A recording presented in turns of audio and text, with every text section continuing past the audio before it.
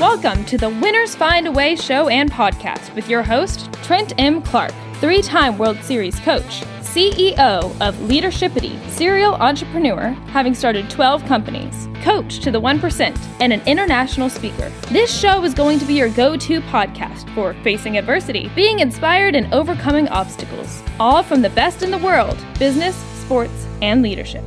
Hate the crappy ingredients in many beverages and energy drinks? Rebellious Infusions are the go-to functional beverage. They have 5 or fewer plant-based organic ingredients, no sugar, no calories, loaded with antioxidants to boost your immune system, and L-theanine for brain health. Rebellious Infusions are available at drinkrebellious.com. Rethink your drink. For 10% off of your next purchase, use the code 99999. Hello, it's Trent Clark, and welcome to the Winners Find a Way show. I am your host, CEO of Leadershipity, our CEO of AIM NIL Academy. I am a longtime global speaker, and most people know me because I spent 13 years coaching professional baseball, coaching in 3 World Series. And today I've got my special guest, Sarah Kate Harkness. Sharky, how are you? I'm good, Trent. How are you? I'm great. Sharky is in Sydney today. So, while I enjoy my nice little late afternoon recording time with Sharky, mid-afternoon, Sharky's working on like AM crack of darkness here. Get you up in the morning. Sorry about this. Sharky, tell them where they can find you. I'm mama_Sharky on Instagram and on projectlotus.info. Love that. And so let's get to know Sarah a little bit. Here on the Winners Find a Way show, we always bring the 1%. Sarah is no different, has been through an absolute ringer of, and I love this on your LinkedIn profile, Survivor. But you are a woman in tech. That's Survivor enough, by the way, right there. Minus all the other things you've been through. And there's a lot going on. You been executive and owner in 2 different firms now.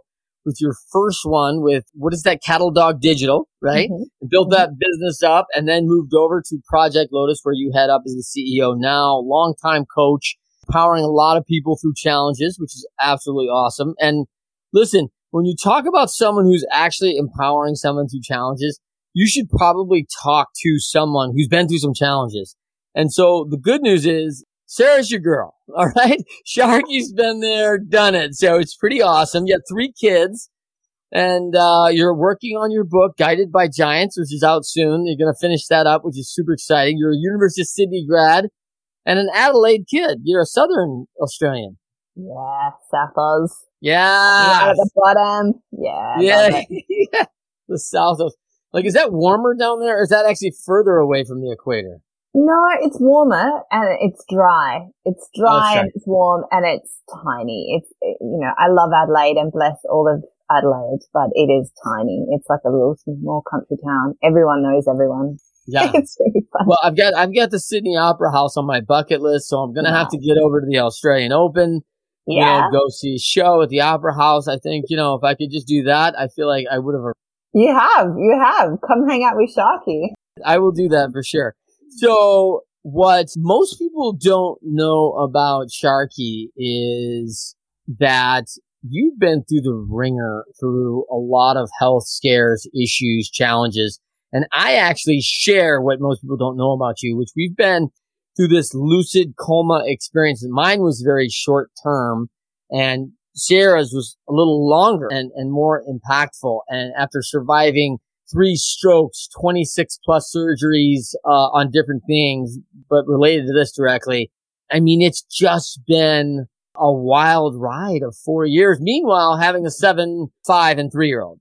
Yeah, they say mums are superheroes. I kind of felt a little bit like one after. When you left the hospital, they gave you a cape and they said, "Hey, listen, you qualify now." No, we don't know what to do with you. Please leave. You're here too often. You're a frequent flyer. Go now. Yeah. I think there should be some sort of cape involved there for sure. Some sort of really cool superhero outfit, I always love the last, whatever you want. Start rocking it everywhere. You know what? I think we should write this up. We should call you Abundance Girl. Abundance 360. You would be like the Abundance Girl, and you're going to be a superhero, just bringing abundance to all. It's totally on brand. That's exactly what I'm doing, and that's exactly what I've turned it all into. And there's no other way to be, frankly. because otherwise you just stay in the misery. So it probably started as like, I don't want to be here in this moment. This moment sucks for all of the moments that were post-surgery or dealing with. And I'll correct you, it was only one stroke, thankfully, but I did have 3 brain surgeries. So I think the brain has had a battering, but thankfully I was not so permanently damaged by that process that I can walk and talk, and it was in the basal ganglia. So right at the front, motor function and language. So it's a crazy ride. Let's take it back. We're going to talk a little bit about winners find a way. I love the quote on the 4 disciplines of execution. Winners, when shown data they are losing, find a way to win. You're a young, beautiful woman, decide, hey, women in tech is where I want to be, right? You're a 10 plus year at Salesforce. I mean, which is just a fabulous US brand that people know very well, and obviously global brand. And I mean, do you think, are you this kid in Adelaide going, yeah, I think I'm going to be a tech guru here and a genius and spend my job working with like 98 to 99% men, the few, like this is a pretty easy way to pick out a guy, by the way. Yeah. Oh yeah, totally. Or not. Or avoid a guy. Exactly. But yeah, no, I actually was a drama buff. Like I swept the floors. I was a producer and a stage manager and an actor. And my first company, before I got into tech was a stage and screen company. So I did my first show. I directed my first show at 21. My cast was entirely cast from my home, not even a 1 bedroom. It was a studio apartment. I sat there and, had everyone come and audition, and then I got a grant for 30 grand and I found the best theatre, because I figured if I had the best theatre in Melbourne at the time, because I'd moved from Adelaide to Melbourne, then I would maybe make it. And anyway, the play got made into a film, and I'm going to call it a raging success because I learned a lot. I got the worst reviews ever. But at 21, that was kind of good to get some skins. So when I moved into tech, I was already primed, ready for, I guess, some adversity in that entirely male dominated. I was in sales in tech. So in software as a service, I started my career in the same year as the GFC in 2008. Like it really was a comedy of errors and serendipity. And I remember the decision was, do I go and be a producer of a TV show? It was like a Christian TV show. I don't know, making Sunday sessions or something, or go and work for Salesforce. And I chose Salesforce because I had seen the interface and thought it was like Facebook for business. And I just fell in love with this idea that you could customize something, curate it to serve a customer.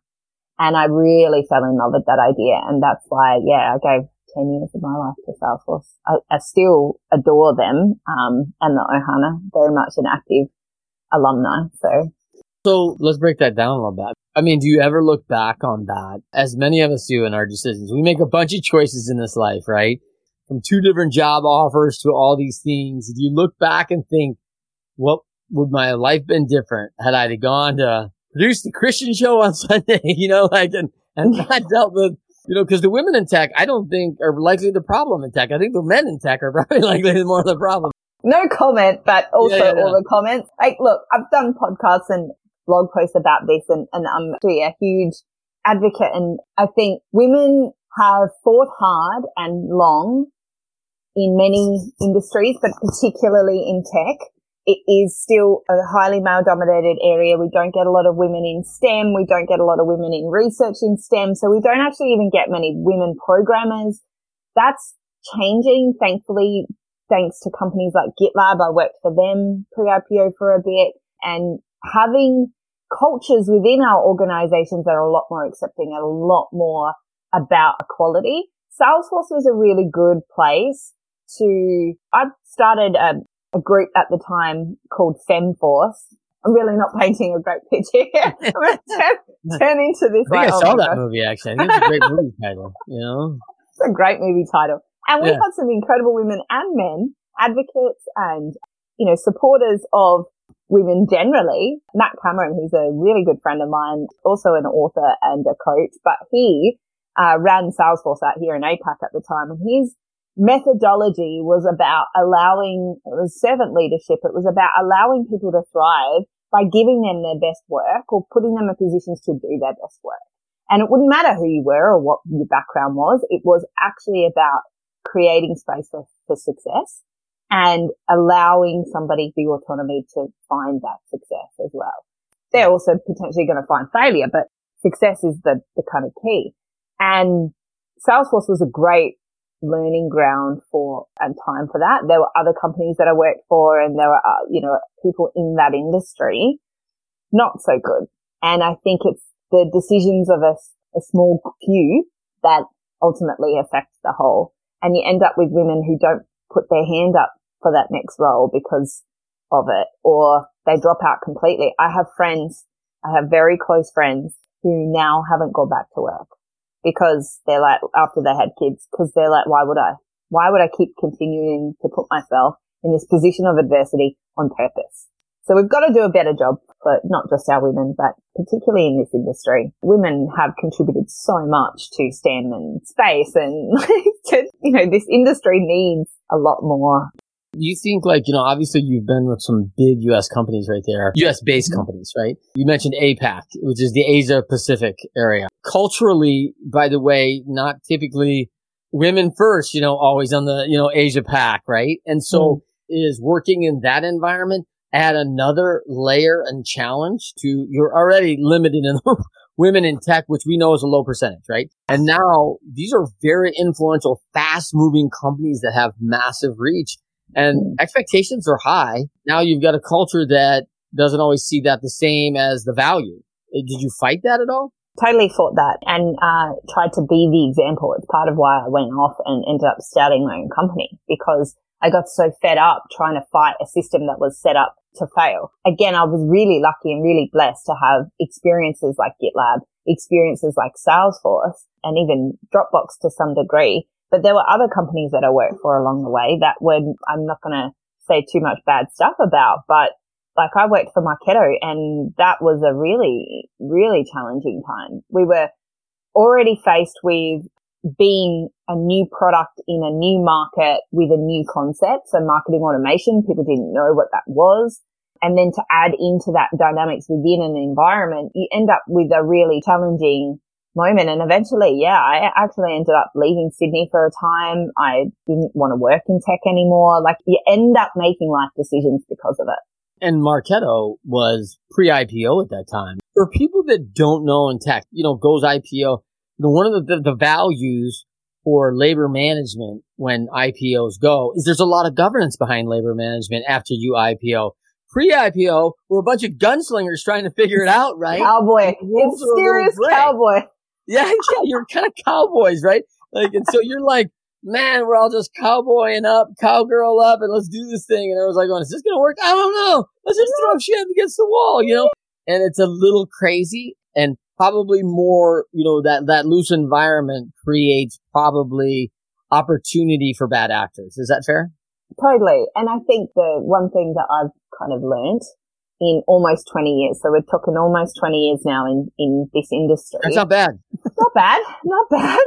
I've survived it. You can be that. You get to be that. Leading by example is a huge, particularly when you're in a position of power. In fact, your responsibility, if you're in a position of power, solely lies on whether or not you're a good example of what the rest of the company should look like, I feel. Like, that's not your number one item in your job description. I don't know what you're doing. We have the pyramid of leadership, kind of based on John Wooden's. I use the style of John Wooden's pyramid of success, which was written like 50s, 60s, and 70s. And I just love the concept of it. And, those cornerstones of the two triangle is integrity and humility. Like, we have to foundationally get those right as leaders. And if you don't have those, please go somewhere else. Please don't lead, because there's a bunch of problems when you don't have any integrity and you don't have any humility. We're just stirring in recipe for disaster, right? And it's just this isn't going to end well. There are consequences to putting people in highly responsible, the responsibility areas and productivity areas. And then all of a sudden they're missing these two key idiots, because you are building a foundation on sand, and it's not going to hold. No. And I think that doesn't just impact somebody directly, right? That will then impact your customers. That'll then impact their customers. You get this flow downstream, at least in a business sense. That whole downstream effect is that insidiousness of a lack of integrity that you're really ultimately that it's just a lack of accountability and integrity ends up being missed and does flow into everything. So I'm on a mission to eradicate that. Eradicate. I love that word. Good word. Let's pivot to the next point here of, we always talk about, you hear the stats like you are who you surround yourself with, the 5 people. Well, the people with a lack of integrity, guess what, aren't looking for integrity in their people around them, right? Like they are not often concerned like, oh, this is a high moral standard I'm requiring to have because I don't want anyone looking at my moral standard too much. So I don't look at anybody else's too much because that way, I can kind of leverage it off to somebody else if it's a problem. In fact, having people with a little lack of integrity around me actually gives me a bit of a scapegoat when things get tough. Like, well, I'm not as bad as Charles over here. I mean, Diana, you've seen what she's done, and how she's handled her expense reports. And it's like, wait, you knew that they were cheating and you never say anything, but now it's convenient to offload your trash behavior. And this is the opportunity. And I've seen that time and time again. And I think, again, that kind of comes back to what is that? That's a demonstration of a lack of integrity or accountability. And accountability, like you don't have to have a high moral compass or be holding yourself to such high regard that you don't allow for mistakes. That's fine. Like I actually think failure allows us to learn. And so that's how I've always learned my life. I just try something and if it doesn't work out, I learn from that. It's a data point. So it's pure data collection all the time. But for others that perhaps aren't wired that way, you're going to get out what you put in, right? So if you're only putting that out into the world and you're only putting that out into your accountability, then obviously when that expense report doesn't get approved or something happens, something will happen to remind you, hang on a sec, you've got to stop and take notice of this. And that'll keep playing out until you understand that that is a pattern, and the pattern is entirely up to you how that then plays. Yeah, I love the grit formula. I don't know if you're familiar with the grit formula, but I love talent times effort equals skill, right? And so, I've got this talent, and I've seen a lot of 10 talents with 3 effort. So it's like, whoa, 10 times 3, 30. And then that brings my skill. Okay, skill times effort again. Effort counts twice. 30 times 3 is 90. So my achievement level on a scale of 0 or 1 to 1,000 is 90. And this is one of the most talented people you've ever seen in technology, in music, in language, in name it, fill in the blank, right? Athletics, right? Easy to do. So I tell people, get very real about that formula with your team members, because if there's a lack of effort, there's probably a lack of integrity, right? Because we're hired to contribute, and if you don't do your job, I consider that a lack of integrity. Like, hey, I signed on to do these 10 things. I'm doing 3 of them. But you're taking all the salary, right? So I tell folks, if you have anyone that ever is a sub 200,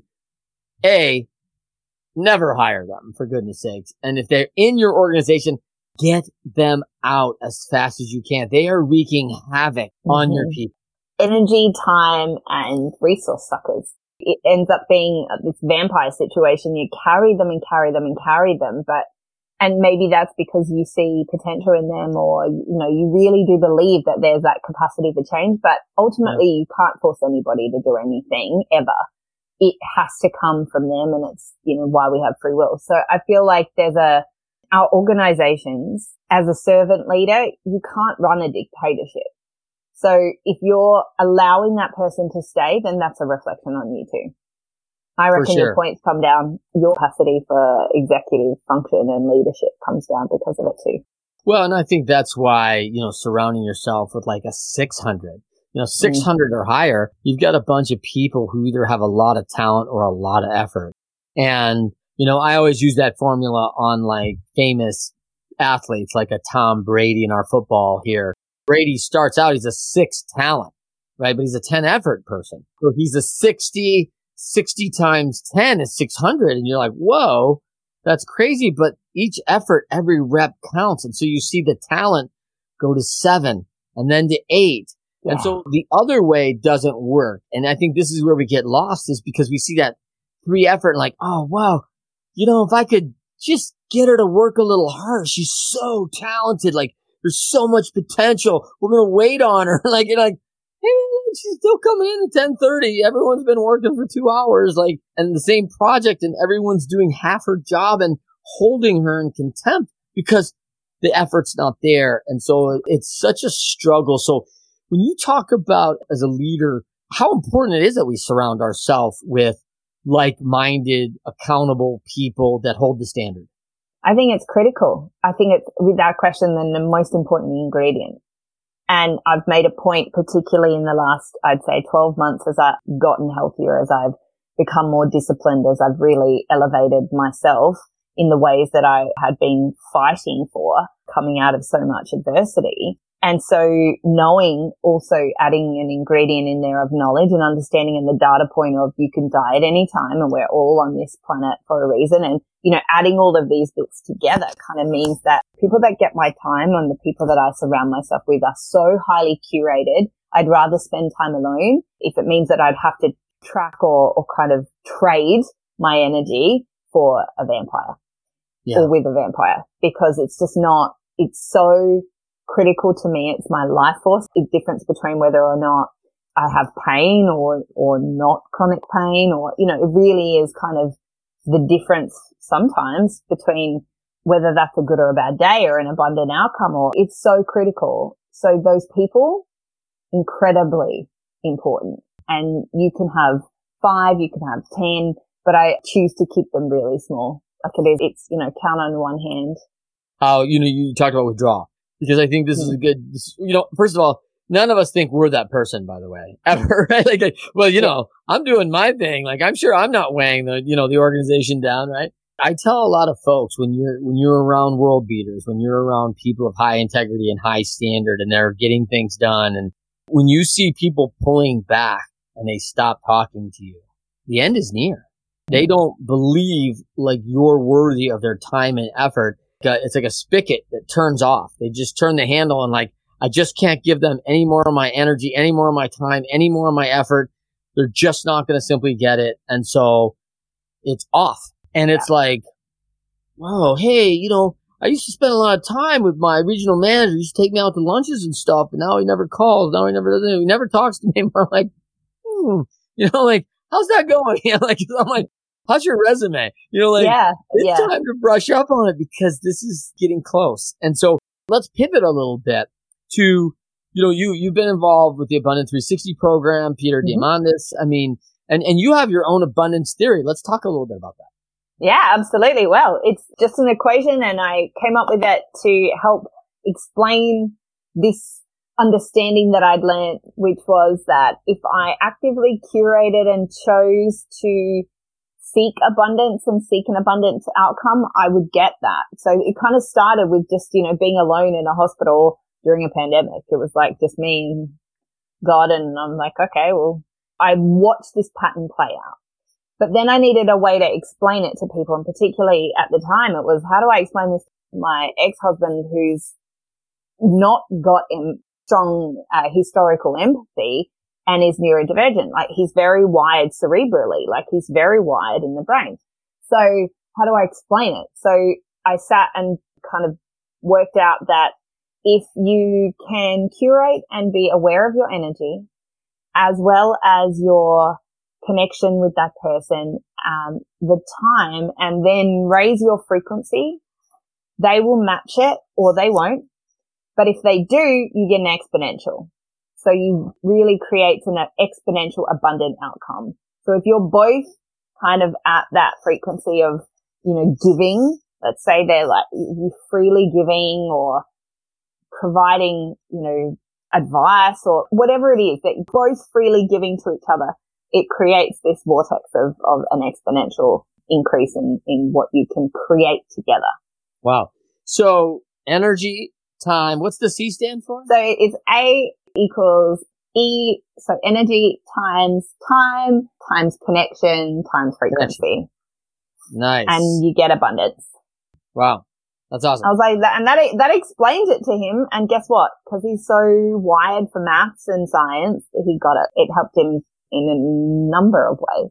That's so cool. So coming back, I want to finish with the mindset, right? Mm-hmm. Which is, you and I share this thing of this lucid event in our lives. Mine was post-surgical where I fell into this time where I would wake up. Only happened to me twice out of a deep sleep, and I would be fully aware cognitively of everything that was going on. I could not open my eyes. I could hear.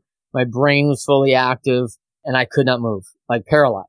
And I mean, paralyzed to the fact, like, swallowing, right? Like, it was crazy. Mm-hmm. And you've been through something like this too, and you've been through all these challenges and these surgeries, it's significant along the way.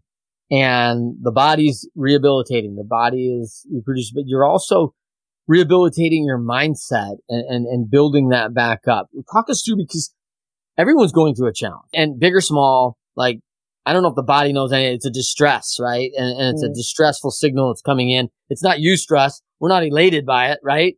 We're like, oh crap, this is bad, right? Like, the body starts reacting. And one of the things that you and I talked a little bit offline is like, why don't we train anybody for this distress when it's going to happen? Because we're all going to get distress at some point, right?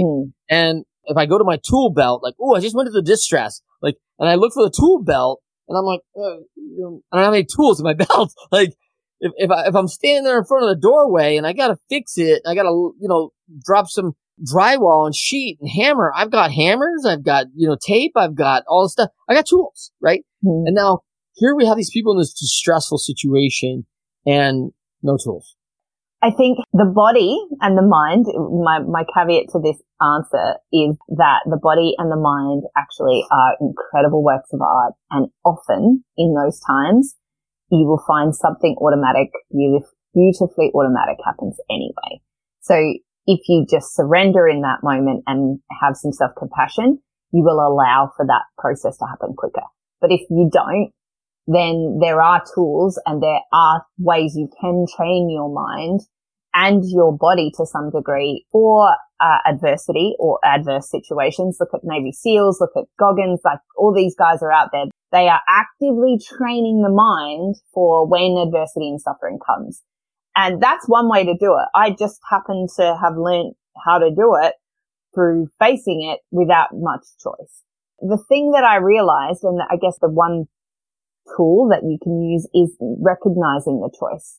Recognizing the choice you have in the moment and allowing a little bit of space, whether it's a breath, whether it's just putting some music in your ears, whether it's going and talking to somebody that you know that you trust about that situation, whatever it is that is going to help, just give a little bit of space to that moment so that you can alchemize and make a decision. And when we're faced with things like going into a coma, you don't get a whole lot of space to do that, right? Like, it just happens and you're like, oh my God. But I don't know. And we were talking about this, like the same kind of thing ended up happening where at one point, yes, it was terrifying. Yes, it was scary. And yes, you feel helpless in those moments. Suffering makes you feel helpless. We all feel like that, no matter what the suffering is. Like, honestly, that is universal. The thing that's perhaps the difference for whether or not that outcome remains and keeps you in suffering or perpetuates the suffering or makes things worse in your life, or whether or not you use it for better and create it abundantly as a better outcome and a positive, is simply a decision and how you look at it. And in my case, I chose to look at all of those surgeries and all of those moments and all of that pain and all of that suffering and just go, okay, there has to be a reason for this, because I don't know many humans that have been through this and come out the other side. I'm grateful for the miracle, but why? And so I'd look for the why, or like, okay, what does this mean? What could this be representative of? I just started looking for more meaning and making decisions based from there rather than just this is happening to me. Because nothing ever happens to us anyway. There's a lot more behind this when we get into it. Yeah, I just had this conversation earlier this morning about with a good friend who we were like, I'm not asking why anymore. I'm asking what. What do you want me to learn from this? What am I supposed to see?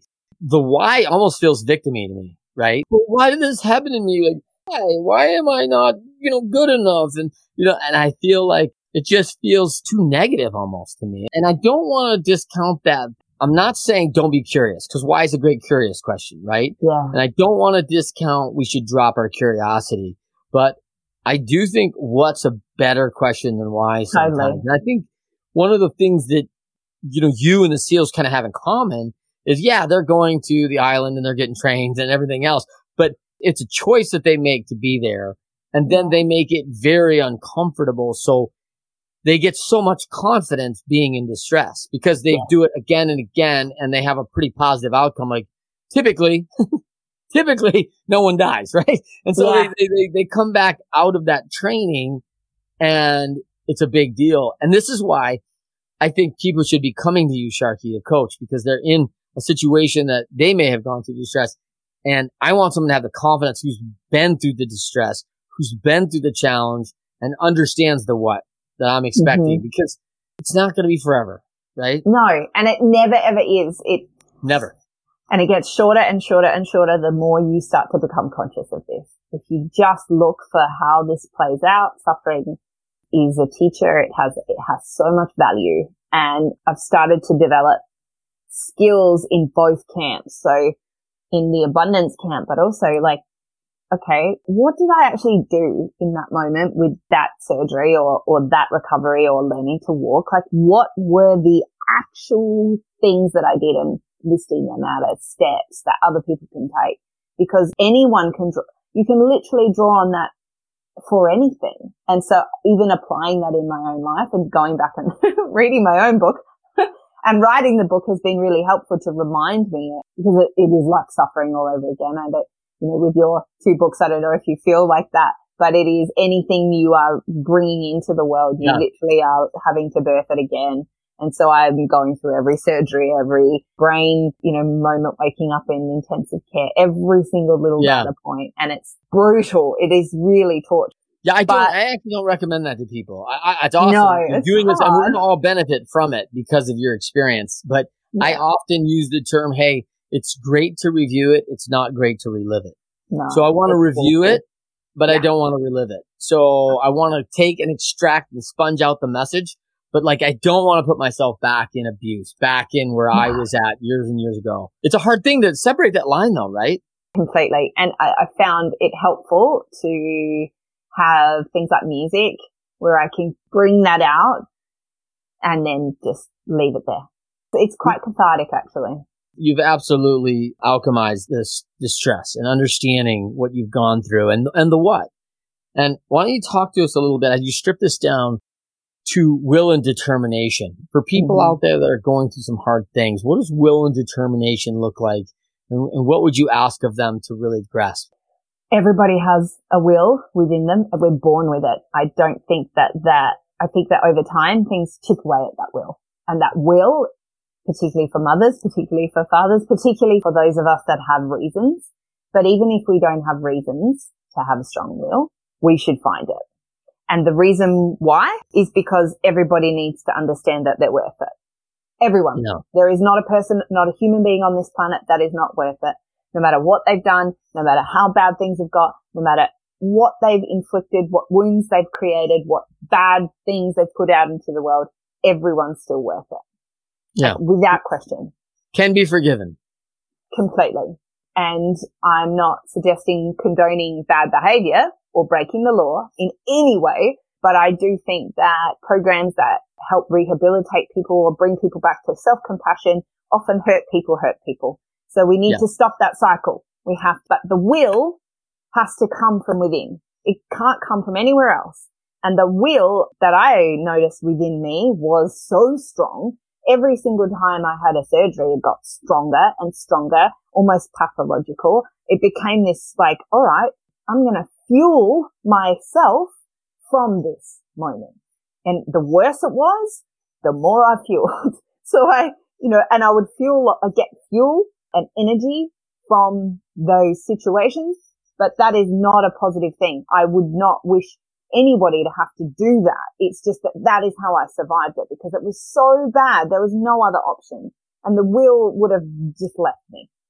So I just maintain leaning into fostering and honing and encouraging that will, getting that stronger and stronger and stronger. Determination was the other component. So determination, you mentioned, that's just using the will effectively in a positive way that then provides an abundant outcome. So for me, determination is reaching a goal. So setting a goal, reaching it, and then giving yourself the reward, the dopamine, and being your own generator of these things instead of externalizing it so much. Yeah, love it. Sarah, Kate, Harkness, Sharky, tell them where they can find you before we go. Come and find me on mama_Sharky on Instagram. That's the easiest way to find me, or Sharky CEO on LinkedIn. And you can find me at projectlotus.info or abundancewithsharky.com. That's awesome. That's so great. So thank you. For everybody else, Winners Find a Way show every Friday, 12:30 p.m. Eastern, 9:30 a.m. Pacific. Come and join us. Hear the best of these one percenters like my good friend Sarah, Kate, Harkness. You are awesome. And until next time, everybody, we'll see you then. Rebellious Infusions are organic flavored water enhancers. Rebellious provides clean, focused energy in liquid packets. Just tear the corner of the packet and pour 16 ounces of water. Rebellious Infusions have no sugar, no calories, and up to 300 milligrams of antioxidants and loads of L-theanine for brain health. Rethink your drink at drinkrebellious.com. For 10% off of your next purchase, use the code 99999. Do you want to be our next guest? Or do you have inspiring stories to share? Or do you love to inspire, support, and empower thought leaders? Feel free to send Trent a direct message on Instagram or Facebook at Leadershipity.